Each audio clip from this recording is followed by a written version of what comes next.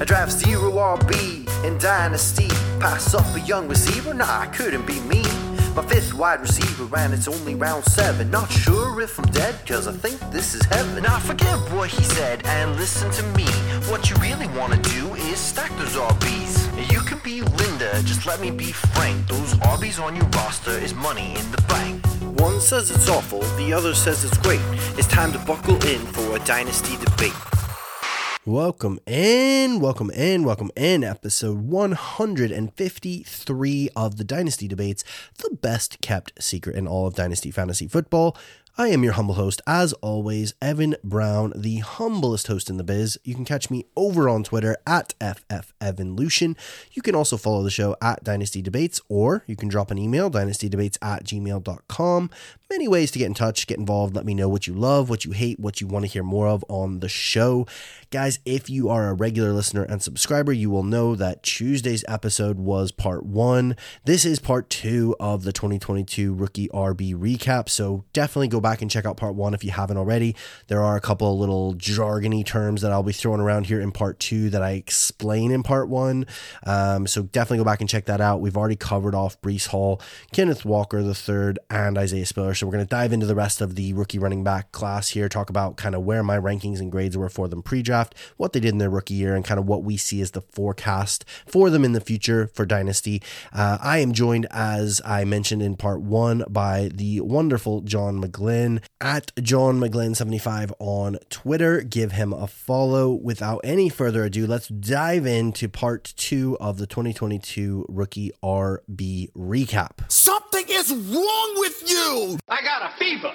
Adam himself could not resist the temptation of rookie Fever! I actually was really in love with James Cook. I really liked his speed. I liked his pass catching. I sort of look for archetype players. You know, I want players that if they hit, it's going to be a big hit. I feel like that's James Cook, or I feel like I definitely felt like that. I saw flashes of it this year. It didn't happen the way I wanted it to.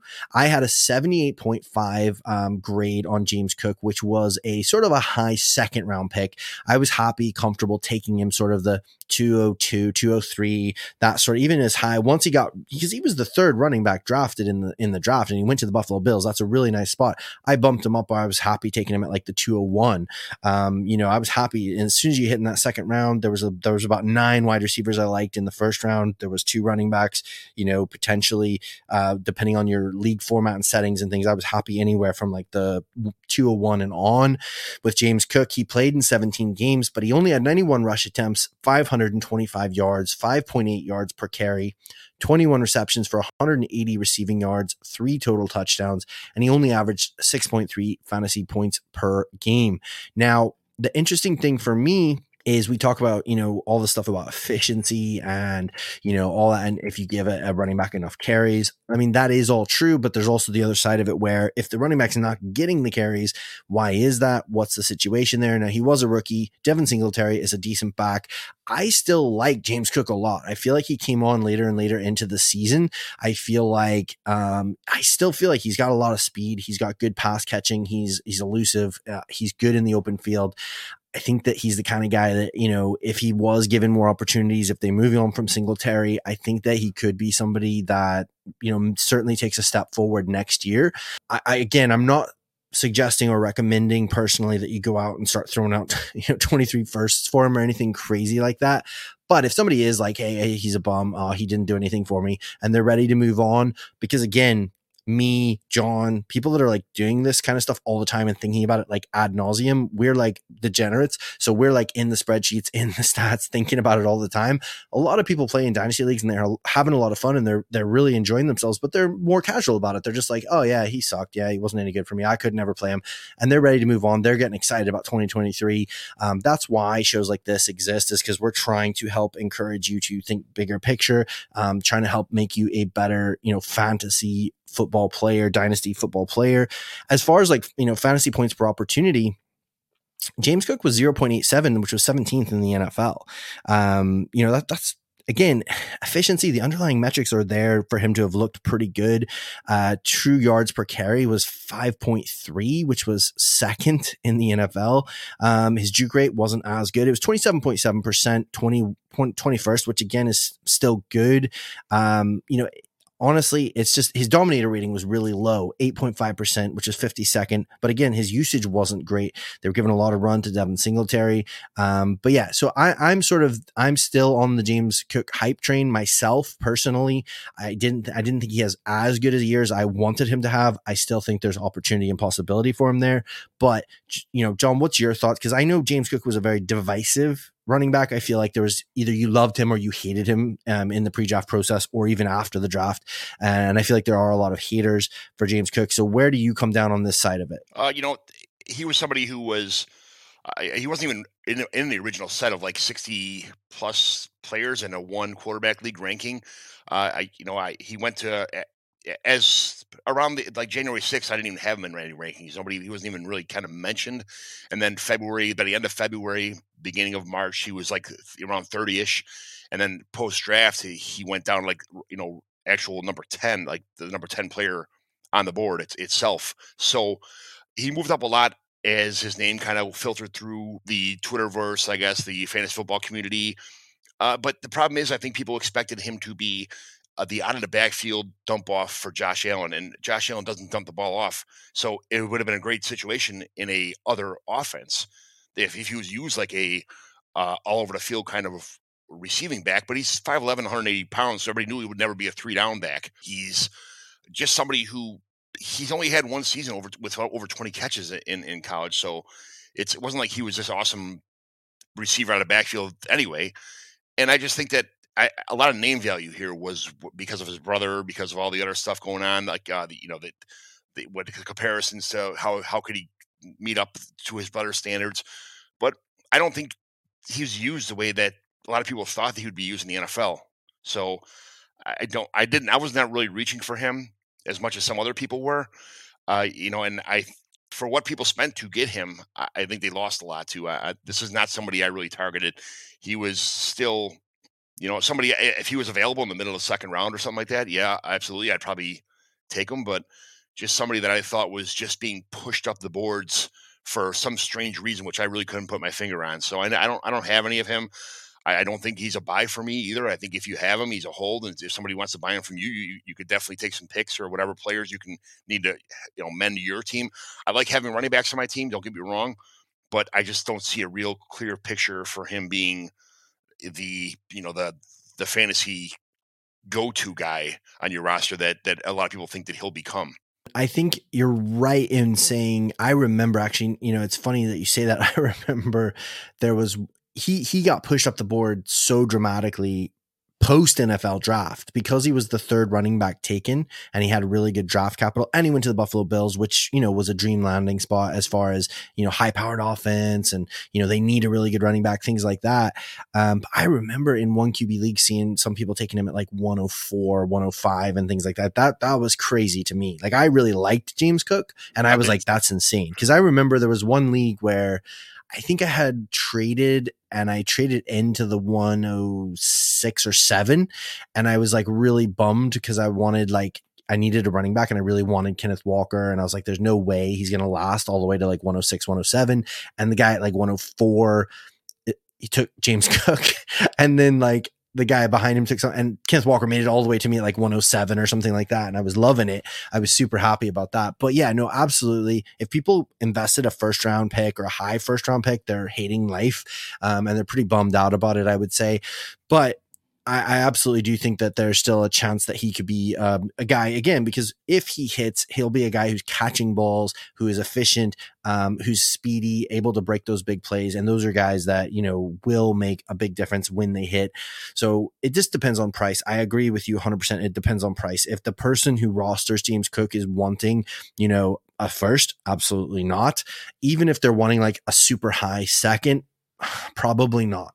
But if they're like, I'll take a mid or late second or something like that, and you're like, yeah, sure, and you've got a couple of seconds to spare, might be an interesting guy to acquire here, depending on what they do with Singletary, depending on how they attack the draft, what they do to how they choose to kind of add add pieces in. I just real fast. I just wanted to say, like, I don't think they would have brought in Nyheim Hines to help with the offense if they were that confident in James Cook.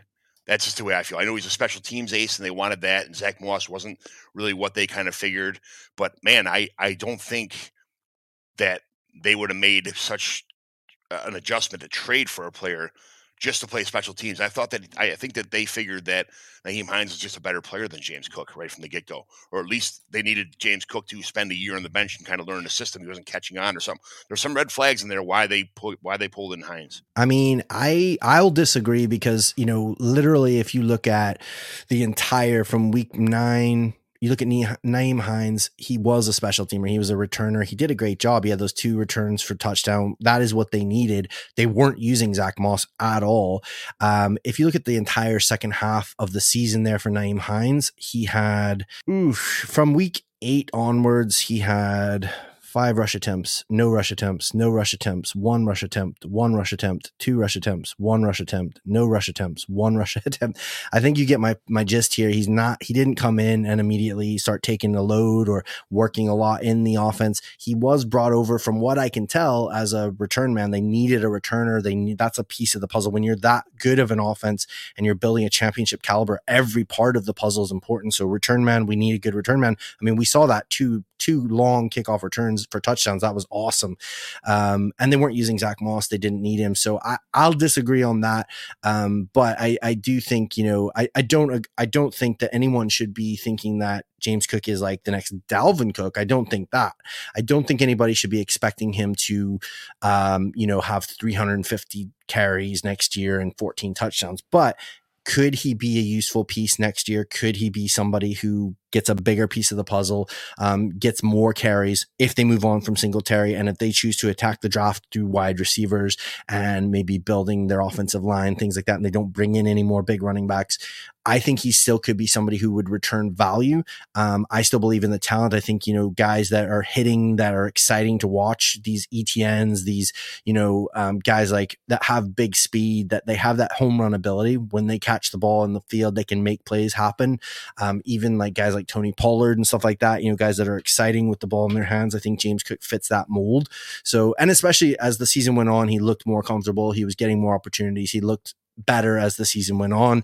But again, yes, don't break the bank. I wouldn't be going out and going crazy trying to trade for him. I think people think that he was going to be Travis Etienne. Like, I think that they thought this was going to be the offense where they were trying to keep Josh Allen safe, so they draft James Cook and you just dump the ball off of James Cook all over the place, be that guy, be electric playmaker. And I don't think that really happened. Yeah, no, it didn't happen this year. It certainly wasn't like he was getting 100 targets or anything crazy like that. So I think that, you have to manage your expectations, but at the same time, I do think there's still meat on the bones there. There's still opportunities, especially like I say, it was more and more, there was more opportunities happening later on in the season. He certainly had a couple of 5-6 target games. He had a couple of games where he was getting, 10, 12, 14 rush attempts at times. So there was little glimpses of like what could happen, what could be, for Cook, especially, he's a rookie. They have a really high powered team. It takes a little bit of time. And, so like I said, price dependent, certainly. The next couple of guys here that were really close together in my rankings was Brian Robinson Jr. I gave him a 77.5. So just about a point behind James Cook, for very different reasons. They're very different styles of running backs, but I actually really liked Brian Robinson Jr. Especially in this class, in the context of this class, he was my, RB5 in this class. And Rachaad White, he was only half a point behind Brian Robinson Jr. So they were very, very close there. Brian Robinson Jr. played in 12 games, so he got beat up a little bit himself, but he did have 205 rush attempts for the Commanders there. He kind of ousted Antonio Gibson as the main running back. He had 797 rushing yards, 3.9 yards per carry, 9 receptions, so you don't love that. Wasn't very involved in the passing game, bit of a plotter on the ground. 60 receiving yards with his 9 receptions and 3 total touchdowns. So he did average 9.4 fantasy points per game. Again, kind of like what we talked about before, you give any running back enough runway, they will be fantasy viable. So 205 rush attempts, he had a decent season for sure, especially if you were getting him in like the mid second round. of your 1 QB rookie drafts, maybe a little bit later if you were playing in a Superflex tight end premium league or something like that. And Rachaad White as well. I'll lump him in here as well because they were very close in my rankings, and I feel like they had fairly similar sort of outcomes. He played in all 17. He managed to play in all 17 games, Rachaad White. He had 129 rush attempts for 481 rushing yards, 3.7 yards per carry, 50 receptions, which is much better. That's what you want to see. 290 receiving yards, 3 total touchdowns, and 8.2 fantasy points per game. Now, as far as these two, I'm not going to get into all of the kind of like underlying stats and things like that because I don't think many people are really under the impression that these guys are like, guys you're going to build your rosters around and these are your elite fantasy options. I do think they've been useful this year at points. I think they could be useful next year. And I think they're both similar in the sense that there's the question marks around them. Brian Robinson Jr., we don't know who the heck is the quarterback of the future for the Commanders. Are they going to roll Sam Howell? Are they going to try and get somebody in the draft? What are they going to do? What's that offense going to look like? And Rachaad White, what's happening with Tom Brady? Is he retiring? Is he coming back? Is he going to move somewhere else? If Tom Brady moves somewhere else, most likely they blow it up, in which case, they're probably not going to spend any draft capital or major draft capital on running backs. So he could be the dude next year there, and kind of Fournette moves on somewhere else, tries to, get another title run. Rachaad White could be a nice little buy low. He had some flashes. He looked good. He caught the ball. He definitely has some interesting sort of athletic measurables, things like that. I mean, of those two guys, who are you more interested in, John? 100% Rachaad White, as far as that goes. I think he was considered to be like kind of like the Antonio Gibson of this class, where he'd be really fast, really be able to catch the ball, be a 3-down back, be pretty much everything. I think people thought that he was going to phase out Fournette, and that kind of happened, but it didn't. It was one of those things where it's later in the season, week to week, it was kind of like, who do I go with? And Lombardi Lenny just kind of did magical things when he wasn't expected later in the season. But Rachaad White's definitely somebody I would be chasing after instead of Brian Robinson. Now, Brian Robinson, for what I thought Brian Robinson was going to be, like I joked about earlier, saying like, people call him a bathtub at legs and all the other stuff like that. But I mean, he was catching passes. He was actually blocking pretty well. He was, he doesn't look he doesn't look very fast. You can see the difference in speed between him and Antonio Gibson, but Brian Robinson brings the noise, man. When he comes at you, like, he runs people over. It's kind of impressive to see him go at it. Yeah. It is. It's fun to watch him play. I'm not a big fan of his. Yeah, exactly. You can call him a dog, a German Shepherd, or whatever you want, Great Dane, whatever. But he is something else.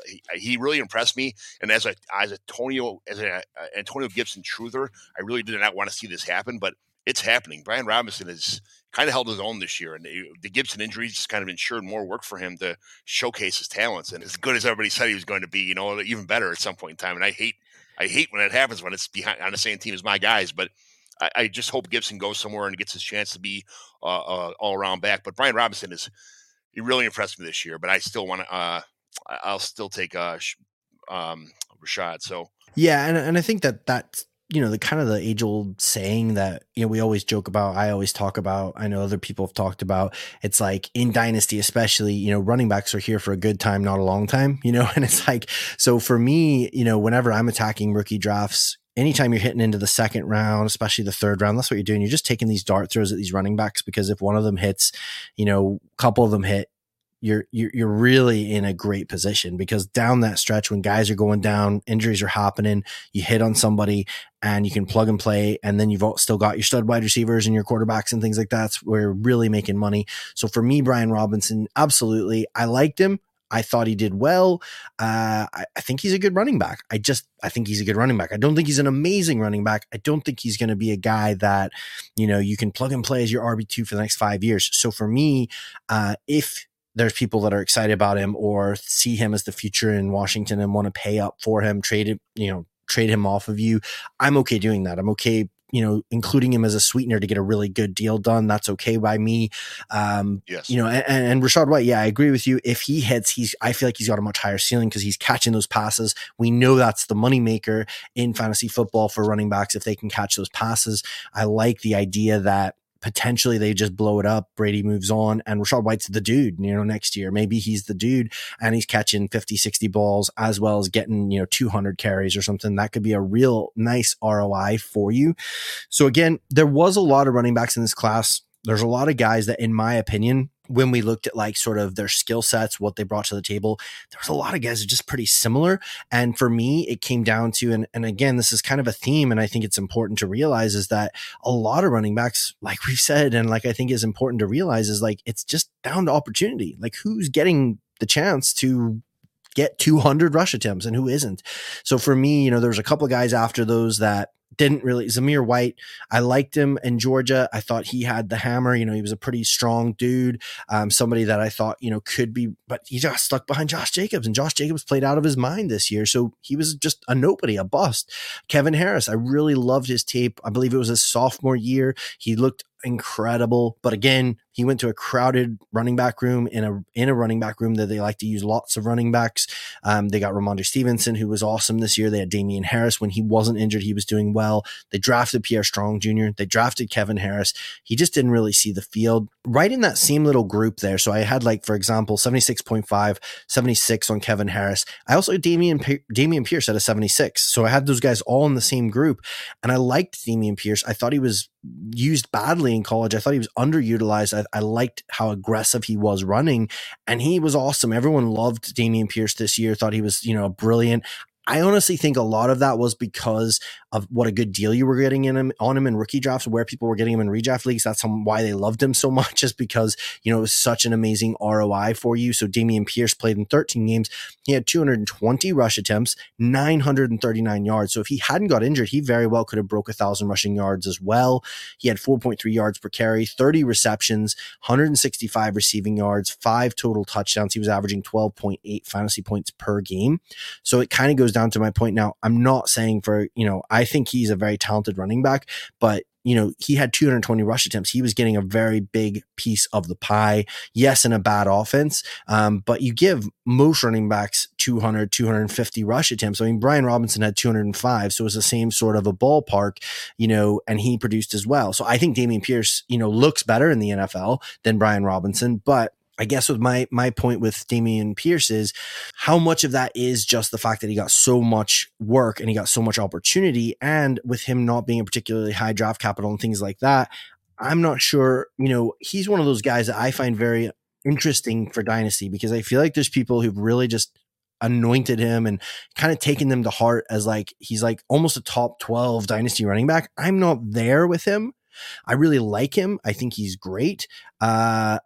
I just have been burned so many times in Dynasty where these guys that are, day 3 picks or undrafted guys come through. They have a great year. You fall in love with them because of the ROI you got on that pick or the waiver wire pick. And then they just blow up in your face because you miss a chance to really cash in and get an amazing return on them. And, Philip Lindsay comes to mind. James Robinson comes to mind. There's plenty of examples every year where this person comes out of nowhere, or not out of nowhere, but definitely is hugely successful for what you expected of them, but then you hang on for too long and you miss your chance to sort of, cash in on that and really continue to flip it over and get maybe a better prospect or a better, a better option, should I say. I mean, looking at things like PFF really liked him. We talk about the minimum of 50 carries for all running backs. Damian Pierce came in at RB 18 in just their overall offensive grade.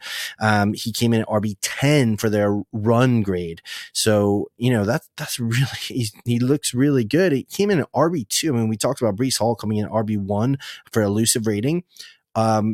Via PFF, Damian Pierce was number 2. So he was playing really, really well. I mean, some of those underlying stats that we mentioned earlier, his true yards per carry was 4, which was 47th. It wasn't that amazing, but his juke rate was 27.2. He was making people miss. He looked good out there. He was creating 2.87 yards, per touch, which was 23rd. And his dominated rating was 26.6%, which was 10th. So he certainly is a good player. He certainly has the ability. And again, the Texans have some really good draft picks. They're obviously rebuilding.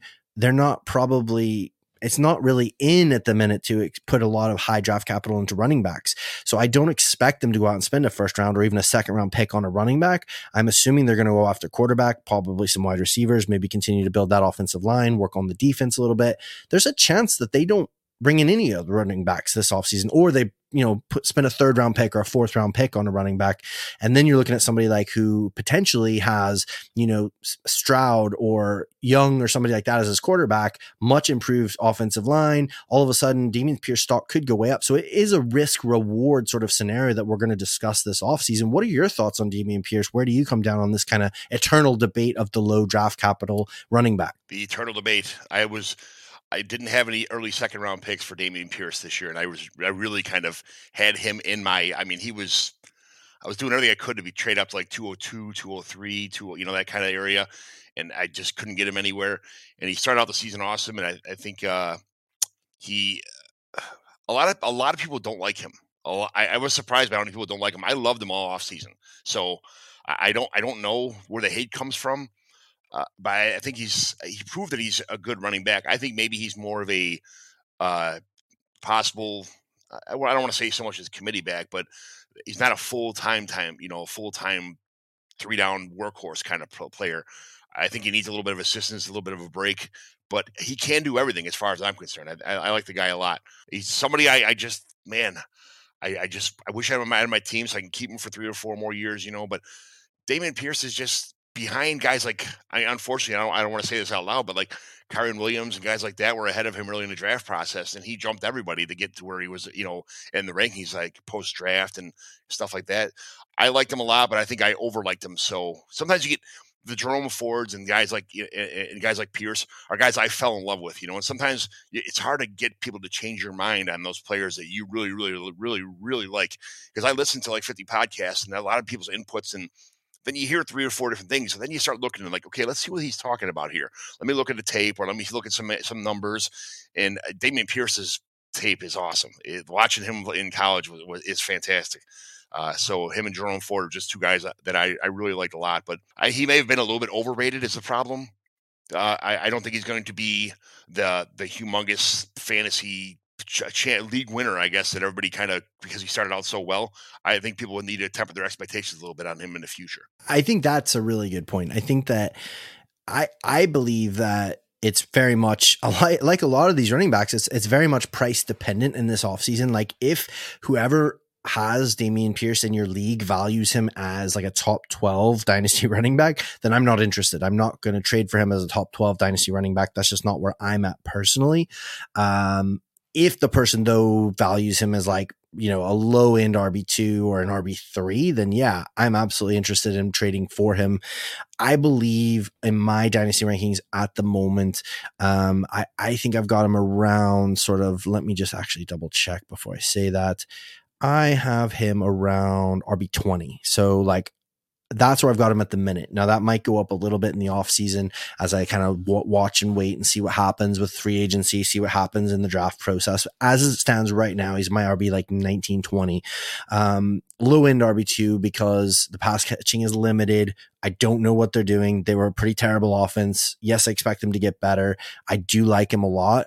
And that's not a bad thing. I mean, RB 18, 19, that's not a bad RB. It's just I'm not anointing him as a top 12 running back for Dynasty. I think he's a very talented running back, but there's a lot of change with the Texans all the time. Coaches in and out, and what are they actually going to do? Are they going to get it together? It's just been a bit of a mess there for a few years now. So it's a wait and see for me. I do want to talk about, one more guy here, because again, there's a lot of guys that we don't really need to talk about because they didn't really do much, and I don't really expect them to necessarily do much. That's how I sort of do attack rookie drafts, though, is like I said, once you get into that second round, especially the third and fourth round, just take those dart throws at those guys. You never know if you hit on a Zonovan Knight or something like that, who's really useful for a stretch of the season and either helps you get to the playoffs or helps you win the playoffs, or, you flip. You spend a fourth round pick on Zonovan Knight, or you pick him up off the waiver wire, and then, you trade him for a third, or you trade him with your third for a second, something like that. That's just, I think, little ways that you can really move move around and make things happen. The guy I wanted to actually talk about, we mentioned earlier at the top of the show there, he's one of the three dudes that broke 1,000 yards this year, Tyler Algier. So Tyler Algier was really interesting because I had so for context, I had like a 74 grade on him in my scale. So it was like 2 points behind Dameon Pierce. So I didn't like him as much as Dameon Pierce.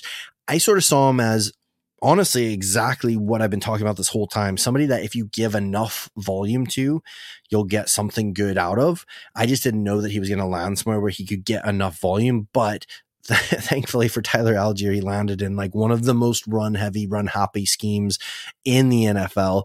And to his credit, he did play really well. He played better than I gave him credit for, to be honest with you. As I've kind of been reviewing some of the film of him, as I've been digging into a little bit of the stats, he's actually been more impressive than I gave him credit for. So hats off to him. Somebody that if you picked him up in your third rounds or fourth rounds of your rookie drafts, you really, really, really were either able to cash in or you're loving what you saw. So he played in 16 games. He had 210 rush attempts for 1,035 yards, 4.9 yards per carry, 16 receptions, 139 receiving yards, 4 total touchdowns. He was averaging 10 fantasy points per game. So things that jump out to me initially, it's very impressive that he broke 1,000 yards. That's awesome. He only had 16 receptions. That's a concern for me. If he's somebody that you're really excited about trading for or building around, 16 receptions, not great for somebody who was getting pretty much like a full-time, one of the kind of more full-time roles. Even Dameon Pierce, who we don't think of as a prolific pass catcher, caught 30 passes. So he caught double the amount of passes as Tyler Algier. We talked about, James Cook not really hitting expectations and not being somebody that, for example, John's really excited about, building around or looking to acquire and only playing a part-time role. He even had 21 receptions. So he had more receptions than Tyler Algier. To his credit, though, I will say, fantasy points per opportunity, 0.70, not great. That was 61st, but things like true yards per carry, 4.6, which was 20th in the NFL. Juke rate, so evaded tackles, 28.8%, 15th in the NFL. Yards created per touch, 2.78, which was 28th. And Dominator wasn't great, 17.5. But again, he was a lower draft pick, somebody that I certainly didn't expect this level of production out of. So the fact of what he did achieve is really impressive. And I think we do need to give him his plaudits for that. But my take on it personally, and I will get John's take here because I'm curious. He obviously has a very interesting and unique way of thinking about it and looking at it. My take on it is he's not pass catching. He's not a high drafted person. He is a plug and play running back that if you can get a good return on investment for him, I'm fine trading him on and moving on. I'm not going out of my way to really majorly try and acquire him. Again, it's not that I hate him. I think he's a good running back. And again, if we look at PFF, they agree he's a good running back. Of all running backs who got minimum 50 carries, they graded him as the 6th best running back for their offensive grade. Like, that's very impressive. He also came in literally exactly 6th for their just pure run grade. So he did really well. So I feel bad. I feel like I'm dissing the guy or saying he's rubbish. I'm not. He's absolutely done amazing this year. He came in as RB7 in their scale for their elusive rating. There's a lot to like about him. I think he's a good runner. I think he's in a scheme where they love to run the ball. They certainly do. And Arthur Smith, I don't think is going to majorly change that because I don't see them having a huge upgrade at quarterback. I think they're either going to maybe let Ritter see what he can do this next year, or they might try and get a vet or something like that. I think they're kind of outside of that range where they can get really one of the top 2 guys in the draft. So there's a good chance that he's in a position where he is the dude next year and he's going to be really useful for you. So for me, I think where I come down is, again, kind of like I said with a lot of these running backs that aren't named Kenneth Walker or Breece Hall, it's price dependent. If the person who manages, Tyler Algier at the minute is willing to trade him to you for a 3rd round pick, absolutely trade for him. If they want a 1st round pick or, multiple 2nd round picks, I'm personally just not there with it. I'm not that intrigued. But John, what are your thoughts? I mean, do you see it totally different than me, or where are you at with Tyler Algier? No, I don't think he's a freak or anything like that you need to trade up for him. But I mean, I a lot of notes I have here from him earlier in the draft process, he was a former linebacker. So people that put up some red flags that maybe he's not a pure running back. I think the biggest situation for him was landing on a team where people kind of saw the demise of Cordell Patterson being his, how do you call it? His golden ticket to like a lot of carries, a lot of production. So you can't land in a better spot than that, than being behind it. Damian Williams, they're 30 years old. Cordell Patterson. You get a young guy like Algier on a team that runs the ball a lot, and with two aging veterans that are good, but you can kind of see the light at the end of the tunnel on their careers.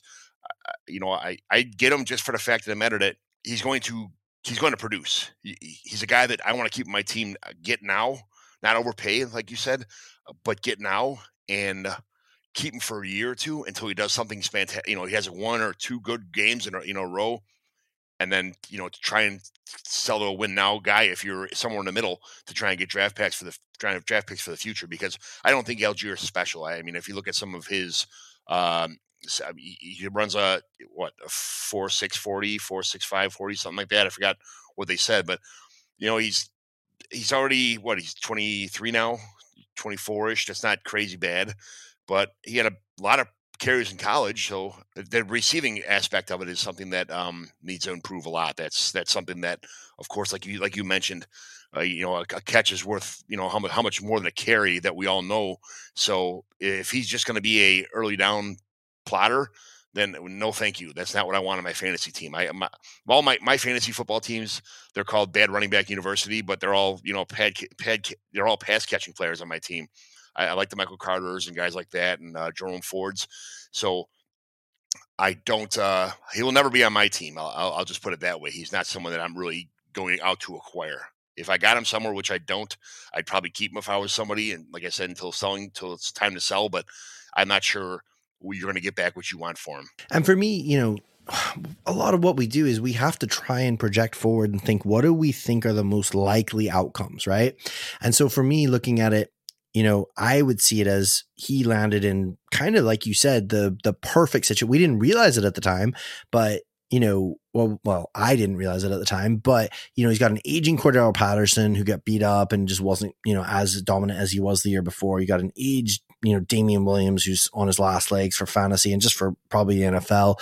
Not much else going. And you've got a head coach who absolutely loves running the ball. So it's kind of a great recipe for him. Now, the problem with that is this is a fairly I'm not going to go. I'm only really starting to dig into my 2023 prospects. So I'm not in a position to say this is a super loaded class or this is a super rubbish class. But from what I can tell initially, because I always start at the running back position, seems like it's a pretty decent class. There's quite a few decent dudes that they can choose from. They don't have to spend high draft capital. They're going to be able to get a decent complimentary back in the 3rd, 4th round, 5th round, probably.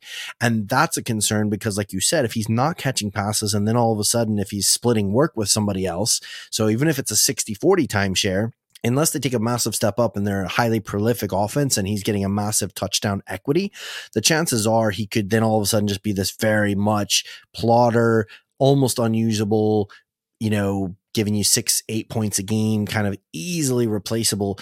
That's the thing about dynasty and just fantasy football in general. Low end RB2, RB3, that's the easiest position to replace. You get those guys off the waiver wire every single year.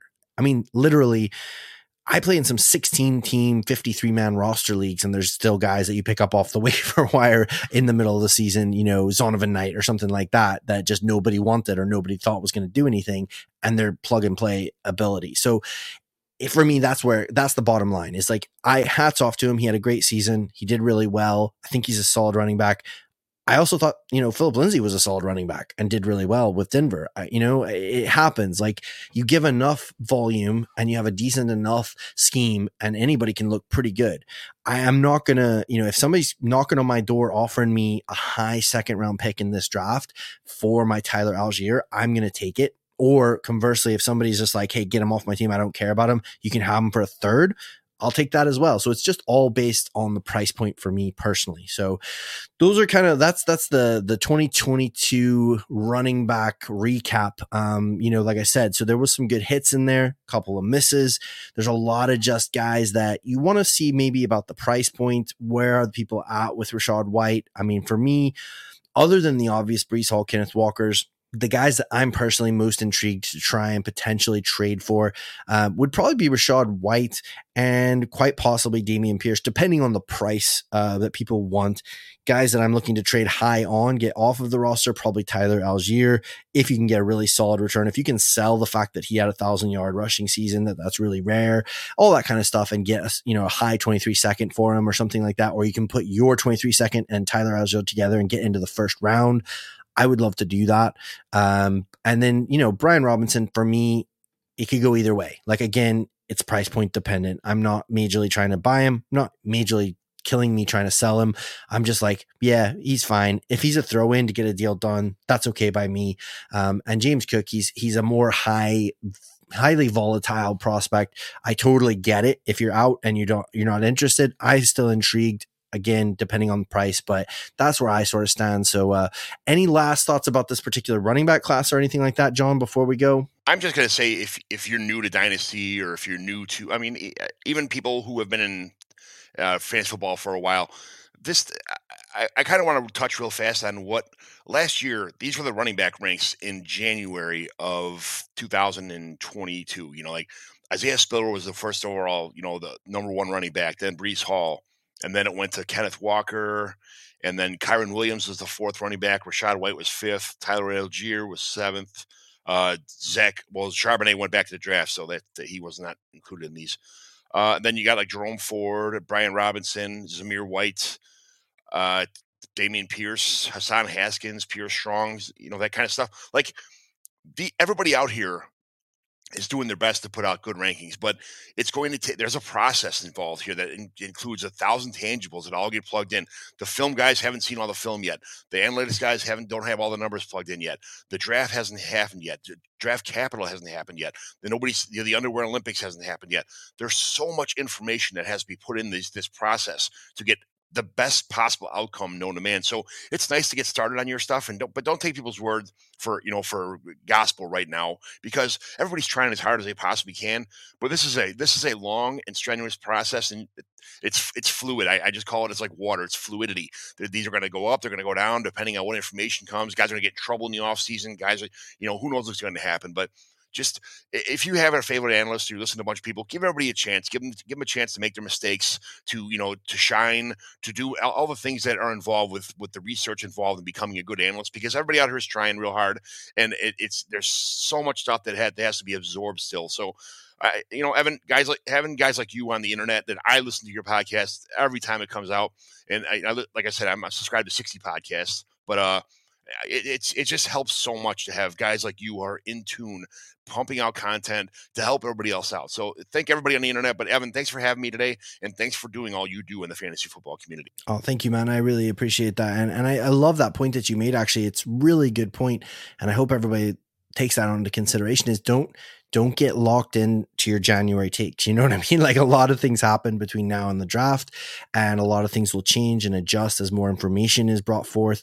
And absolutely listen to other people, get ideas, let other people influence your own opinions, but also have your own opinions and see what you think and how you feel. Cause ultimately it's your roster. If you say, hey, I love Breece Hall, he's my 101, but Evan Brown tells me that James Cook is the man, I'm going to take James Cook, and then James Cook sucks. You know what I mean? You're going to be annoyed at me. Roster's going to, it's like, at the end of the day, it's your roster. You've got to listen to your own self, but it's good to hear other people's opinions and hear, how good or bad are people doing. But I really appreciate, John, you taking the time to hop on. I appreciate the kind words. Guys, if you don't follow John and you're on Twitter, go give him a follow. You can tell he's a good dude. He loves talking football. He knows his stuff. At John McGlynn 75. Check out the Commissioner Evaluation podcast, and make sure and give those ratings and reviews if you don't mind, because at the end of the day, it's free. It doesn't cost you anything. It takes 30 seconds. It really helps out the show. I really appreciate it. Stick with us, guys. With these draft prospects, like John said there, I will just put this out there. So many people, especially, there's more and more competition and all that sort of stuff, and people wanting to be the first to get their rankings out there and all that sort of stuff. I'm not really worried about being the first. I'd rather be one of the more accurate. So I tend to really not put out my final rankings until like the week before the draft, because I'm not really worried about telling you right now who your top 10 running backs are, because very few people, if anyone, is doing a rookie draft right now in January. So let's take our time. Let's get it right. Let's be thorough. Let's have fun doing it. Stick with us. The show's here year round. We're going to be talking 2023 prospects. We've got a couple more shows that we're going to look back on the season that just happened. Maybe look at some buys, some sells, some upcoming free agents, things like that. But starting after the Super Bowl, we are going to be getting into the prospect talk. We're going to dive in. We're going to talk prospects, get some ideas. But John, thank you so much for coming on. Guys, go give John a follow. Make sure and keep it tuned to Dynasty Debates. Let's try and make it maybe the worst kept secret in all of Dynasty Fantasy Football. Let's tell everybody. John, thanks for coming on, buddy. Have a good evening, and we will speak to you again soon.